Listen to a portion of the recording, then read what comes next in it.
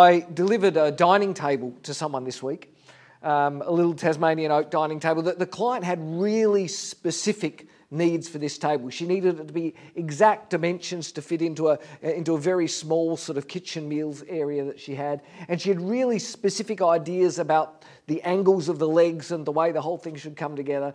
And we really nailed it. We delivered it. It looked great. It was just perfect size in the space. The legs were exactly what she wanted. It was all like it was tick, tick, tick. Everything was good. Except that when we were loading the table into my ute to take it and wrap the whole thing up, I noticed this tiny spot on the table somewhere. As a sort of a halfway between a little dent and a chip. It was tiny. You could barely feel it. You had to really feel hard for it. You could only see it if the light was in a certain way. But I knew it was there. And so a question for you, what do you think I was thinking when I drove away from the delivery? I was just thinking about the spot, you know? I was thinking, darn it, Matt, I should have seen that. I should have checked that more. I should have been more attentive maybe in the sanding process or something or other. You know, all these other things in the table were great and the clients were thrilled, but I couldn't get out of my mind that one tiny spot on the table. Because our self-talk's powerful, isn't it? You know, and we can be sort of our own worst enemies. And you know, like she didn't notice it. She will never notice. There's no way she'll ever find this spot. But I notice it. And so I've got all these, you know, Matt, you didn't do a good enough job. She's absolutely thrilled with the table. But I've got all these other sort of ungracious words and judgmental, all this other stuff in my mind, and I see lots of nods. You know how this goes, don't you? We all have those sort of moments whenever things work out in your... We all have those moments where the world around us is fine and happy and easy, but we've got thoughts in our minds about what we did wrong and how we messed up. We're in this series on grace. We're talking about this word grace that we sing about and we read it in the Bibles, but in our Bibles, we're asking, what does grace really mean? And we've used this old definition, this old but simple definition for grace that says grace is the undeserved favour of God. Grace describes the fact that God loves us even though we don't deserve it. That Jesus lives and he dies and he is resurrected in order to take away our sin, to give us hope and freedom and eternal life, and he gives all of that to us as a gift. You don't have to earn it. You don't have to work for it. You don't have to pass a test. You don't have to do good things. We said that's the definition of grace, the undeserved favour of God. And then last week we talked about the idea of sharing that grace with others. And we said that God never intended his grace to us to stop with us. He always intended grace to be contagious. That as people experience the grace of God, they would then share that grace of God with other people around them. But the problem for me, and maybe for many of us, is that the person sometimes that I most need to share grace with is me. Or to put it another way, the person that I am tempted sometimes to give the least grace to, the person that I'm tempted to be the most judgmental toward, the person that I sometimes think is most undeserving of the grace of God is me. And I bet some of you are exactly the same. And so I want to finish our grace series by talking about the reality that for many of us, when we think about sharing grace, high on the list somewhere is the need for us to share grace and to give grace to ourselves. Now, I want to be clear, when we talk about giving grace to ourselves, I'm not talking about some sort of self-motivation thing. This isn't one of those talks where, you know, you end up having to stand in front of the mirror in the morning and say, you can do it, you can do it. It's not that kind of thing. And it's not about telling yourself that you can be anything you want to be and that you're the best and that you're amazing and that you're beautiful. God's grace is the undeserved favour of God. It doesn't require us to be right. It doesn't require us to be good, but it also doesn't require us to be the best. It also doesn't require us to be beautiful. It doesn't require us to be amazing. It doesn't require us to have great friends and a good job. That's why we call it the undeserved favour of God. That's the whole point of grace, is that we don't have to do anything. We don't have to be anything. We don't have to tick any boxes to experience the incredible love of God in our lives. That's the whole point of grace. Rather, giving grace to ourselves is simply about agreeing with what God says about you. Giving grace to yourself is about agreeing with what God says about you. See, when we say yes to the grace of God, when we give our lives over to God, something happens inside us that the writers of the New Testament will describe as we become a new creation. We become a new person from the inside out. Paul explains it this way. He says, with regard to your former way of life, meaning the way you were before you experienced grace in your life, with regard to your former way of life, put off your old self, which is being corrupted by its deceitful desires. Be made new in the attitudes of your minds, and put on the new self, created to be like God in true righteousness and holiness. It's Ephesians 4:22-24. In another letter that he wrote to another church, Paul would say to the Colossians chapter 3 verse 9, you've taken off your old self with its practices, all the things that you used to do with that old you. You've taken off your old self with its practices, and you've put on the new self, which is being renewed in knowledge in the image of its creator. Paul's remembering the fact that we are created by God. We're created in the image of God. We learn that way back at the very first page of the Bible, Genesis 1:26. You're created in the image of God. But what he's saying is that sin, that the mess of the world has corrupted that original image in you. It's sort of twisted it, it's messed it up. You're not quite the way that you were supposed to be. You're not working the way you were designed to be. And God's grace and Jesus' death and resurrection allows us to be restored or to be renewed to the way we were originally designed to be. Does that make sense? That old kind of messed up, twisted us is gone and is replaced by a new us.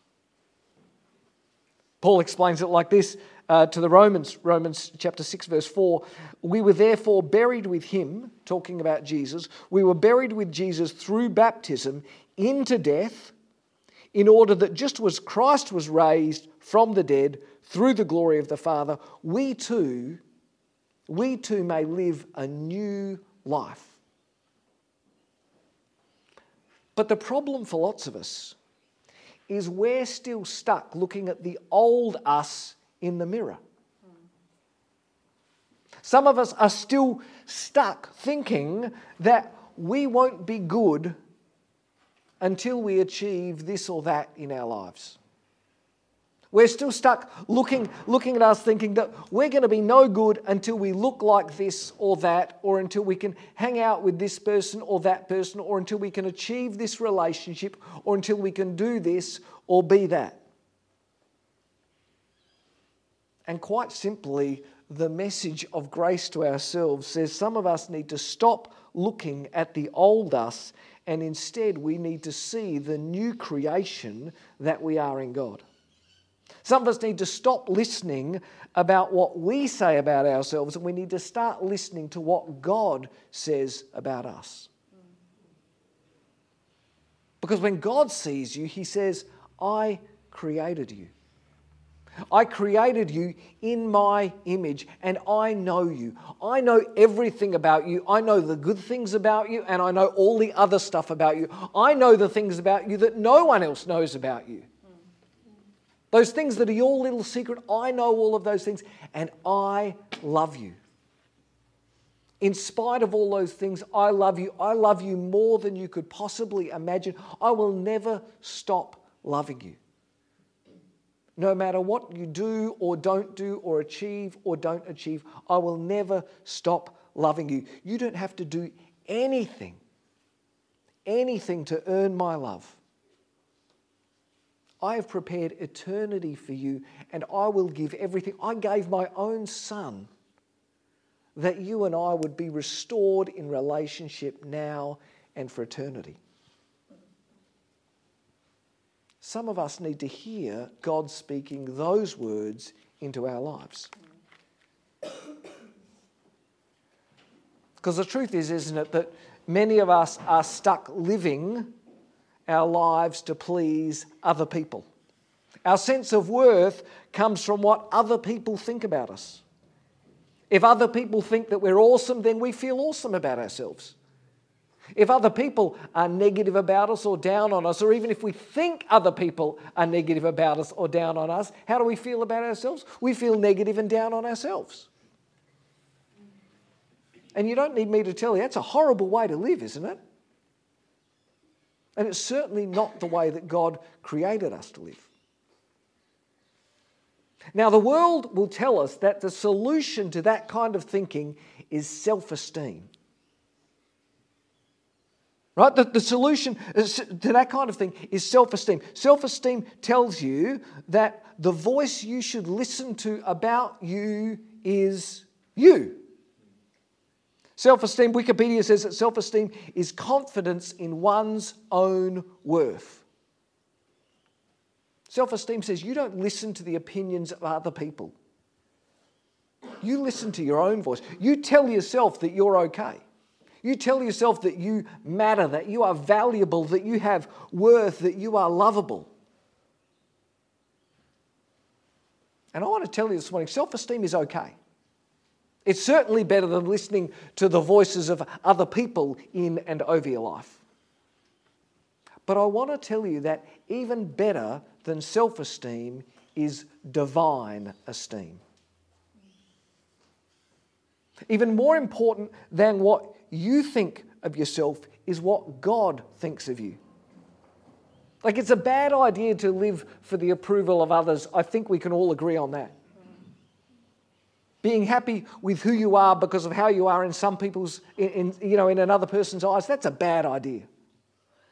A better idea is to focus on self-esteem, being happy with who you are in your own eyes. But the best idea is to focus on divine esteem, being happy with who you are in God's eyes.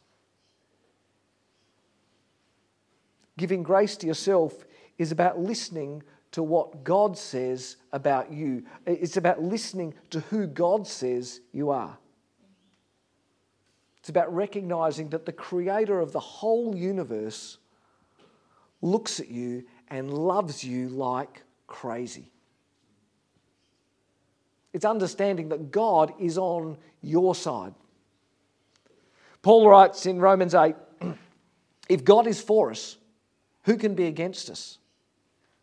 He who did not spare his own son, but gave him up for all of us, how will he not also, along with him, graciously give us all things? Who will bring any charge against those who God has chosen? It's God who justifies. Who then's the one who condemns? No one. Christ Jesus, who died, more than that, who was raised to life, is at the right hand of the Father, and he is interceding for us. Paul's saying that God is cheering for you. And if God's cheering for you, he's saying, does it matter who's cheering against you?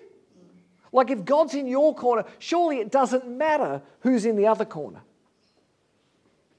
And he paints this sort of visual picture. He says, it's like Jesus is in heaven sitting at God's right hand, and Jesus is putting in a good word for you.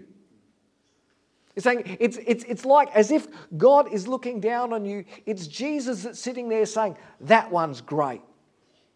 I'll speak up for that one. That's what it means when he says he's interceding on our behalf. That Jesus, that the resurrected Jesus, this is a word image, this is not a sort of literal thing that's going on, but a word image, that it is as if Jesus is standing there in heaven saying, that one's good, I'll speak for that one, I'll vouch for that one. So what does all this look like practically? I want to give you 3 tips that you can practice to give grace to yourself. And I want to say right now, I'm speaking to myself as much as I'm speaking to anyone, right? 3 things that you can do to give God's grace to yourself. The first is to know what God says about you. The second is to listen to what God says about you. And the third is to surround yourself with people who will remind you what God says about you. Because you need to know what God says about you. You need to know what God says about you. And importantly, you need to know what God doesn't say about you. And I know I say this all the time, but that's why we talk in this place so often about the value of a daily time with God, and particularly about daily Bible reading. It's why we talk about the value of being here, being amongst a Christian community and kind of listening to teaching on a regular basis. Because you're putting yourself in a place when you do those things, when you're in the Word daily, when you're sort of sitting under teaching regularly, you're putting yourself in a place where you can hear the Word of God, when you can hear what God says about you spoken into your life regularly. Because giving grace to yourself isn't a once-off decision, isn't it? It's not something you do once and say, right, I've done that in my life. It's a daily thing, isn't it? It's why our purpose statement talks about following Jesus, living our lives, following Jesus' example and teaching wherever we are, no matter the cost. It's that sense of this ongoing daily practice of following Jesus. Because these things aren't one and done. These things are a part of who we are on a daily basis. Knowing Jesus and following Him, hearing Him speak, these aren't once-off decisions. These are daily decisions that we need to make again and again. And so filling your minds with knowing on a daily basis what God's saying about you is so valuable. First, we need to know what God says about us. Second, we need to listen to what God says about it. This is the hard part for most of us, isn't it? You've got to listen harder to what God says about you than you do what other people say about you, or even sometimes what you say about you. Yeah. And this is hard because unless I'm on my own with this, the negative voices scream really loud in our heads sometimes, don't they? The world tells you you're not loved if you're not successful. You're not okay if you haven't done this and this and this. You know, that Australian dream where you get married and you have kids and you have a nice house and a nice car and a good job and you go on nice holidays. That kind of image is just so pervasive. It's just all over our community, isn't it? And if you don't tick one of those boxes, man, the voices in your head, you're not good enough. And then you've got the voices in your own head, not just the voice in your own head saying, well, you're not cool enough because you're not this. You don't hang out with the right people. If your friends really knew this about you, if they really knew what you thought about that, if they really knew what you'd achieved and not achieved, man, they'd run away from you like quick as anything, wouldn't they? You're not any good. And the challenge for most of us is to learn to listen to the voice of God and to listen to what God says about us more than we listen to those other words. More than we listen to what the world's saying about us, and as hard as it is, even more than we listen to sometimes what the voices in our own head say about us. And I want to tell you, and this is I'm talking to me, you just got to do whatever it takes. You know, post notes up around the place. Roz does this a lot, my wife. She sticks post notes all over the place around the house to remind herself what God says about you. You know, you stick stuff in the car, you change the lock screen on your phone, you put notes and things around the place. I don't know, you just got to do whatever it takes to get those words in front of your eyes and into your mind on a daily basis. And if that means walking around school just muttering to yourself, God loves me and God created me, then do that. If you need to get a tattoo, go and do that. Tell your parents that I told you it's okay to get a tattoo, all right? It's on video. It's going to be on YouTube forever.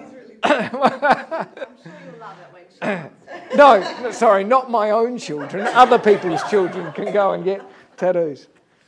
My point is, this stuff's important, isn't it? This stuff's important, and you owe it to yourself. You owe it to the creation that you are in God to do whatever it takes. To listen to what God says about you, to do whatever it takes to get rid of the voices of the world and your own voices, and to replace it with the truth that God speaks about you. Stop listening to what others say about you. Stop listening even to what you say about you, and start listening to what God says about you. You need to know what God says about you. You need to listen to what God says about you. And you need to surround yourself with people who will remind you what God says about you. Because you know as well as I do that as easy as it is to sit here in, a warm, friendly church environment and say, well, you listen to what God says about you. It's not that easy, is it? And no matter how many notes you put around the place, no matter how many tattoos you get, no matter how many reminders you put on your phone, you won't always get it right. I mean, I know, I certainly don't. If you do, you can come and give me the tip afterwards. And that's why it's so important to surround yourself with people, with godly people who can speak the truth of God into your own life. And I know, certainly my experience is the number of times that things have gone wrong for me, that things have got on top of me, and I find myself kind of spiralling into, Matt, you're no good, you're never going to be any good, God's going to give up on you, I know, I'd give up on you, that sort of thinking. And it's taken a friend or sometimes someone in my family, someone in a church community to just step up into my life and to say, Matt, you need to hear what God says about you. We need to surround ourselves with people who know what God says about you and who have the permission and the courage to speak those words into your life. That's why we talk about church not as a place that you go, but as a community or a family, because the hope, the dream, the intention is that this place is a place where that will happen in part. Now, not the only part. You need others in your life, and it's your responsibility. I'm not saying you just come here and people will do that for you, but that's the intention of it. It always has been the intention of a church community. For 2,000 years, since Jesus sort of instituted this idea, it's always been about bearing one. We talked about it last week, bearing one another's burdens and being alongside to encourage and to strengthen and to build one another up. It's just so critical for us that we find, it might not happen easy, that we find and we give permission to people to speak the truth about God into our lives. And sometimes they'll be hard. If you're anything like me, sometimes there'll be hard conversations, People go, Matt, stop that. You need to stop that thinking and you need to listen to what God says about you. I'm not talking about warm, fluffy. I'm not talking about the kinds of friends that just say, oh, you're fantastic, you're awesome. Right? They're lies. Right? Well, they are for me. No, seriously, I'm talking about people who can have what sometimes are hard conversations and honest conversations, not just sort of pat you on the back and say, you're brilliant, it'll be okay. That can have hard and courageous and godly conversations about what God says about you. The grace of God is a powerful thing. It might just be the most powerful thing in all of the world because it's a thing that can change a person's heart. It's a thing that can change a person's mind. It's a thing that can change a person's eternity. And so I guess there might be nothing as important in all the world as a person experiencing for themselves the power and the grace of God. And there might be nothing as important for the world as Christian people sharing that grace with the world around them. But there might be nothing as important for your heart as you sharing that grace of God with yourself. As you experiencing that grace of God for yourself, from yourself. Because it's hard to share something that you don't have. You know what I'm saying? It's hard to truly share the grace of God with the world if you're not sharing the grace of God with yourself.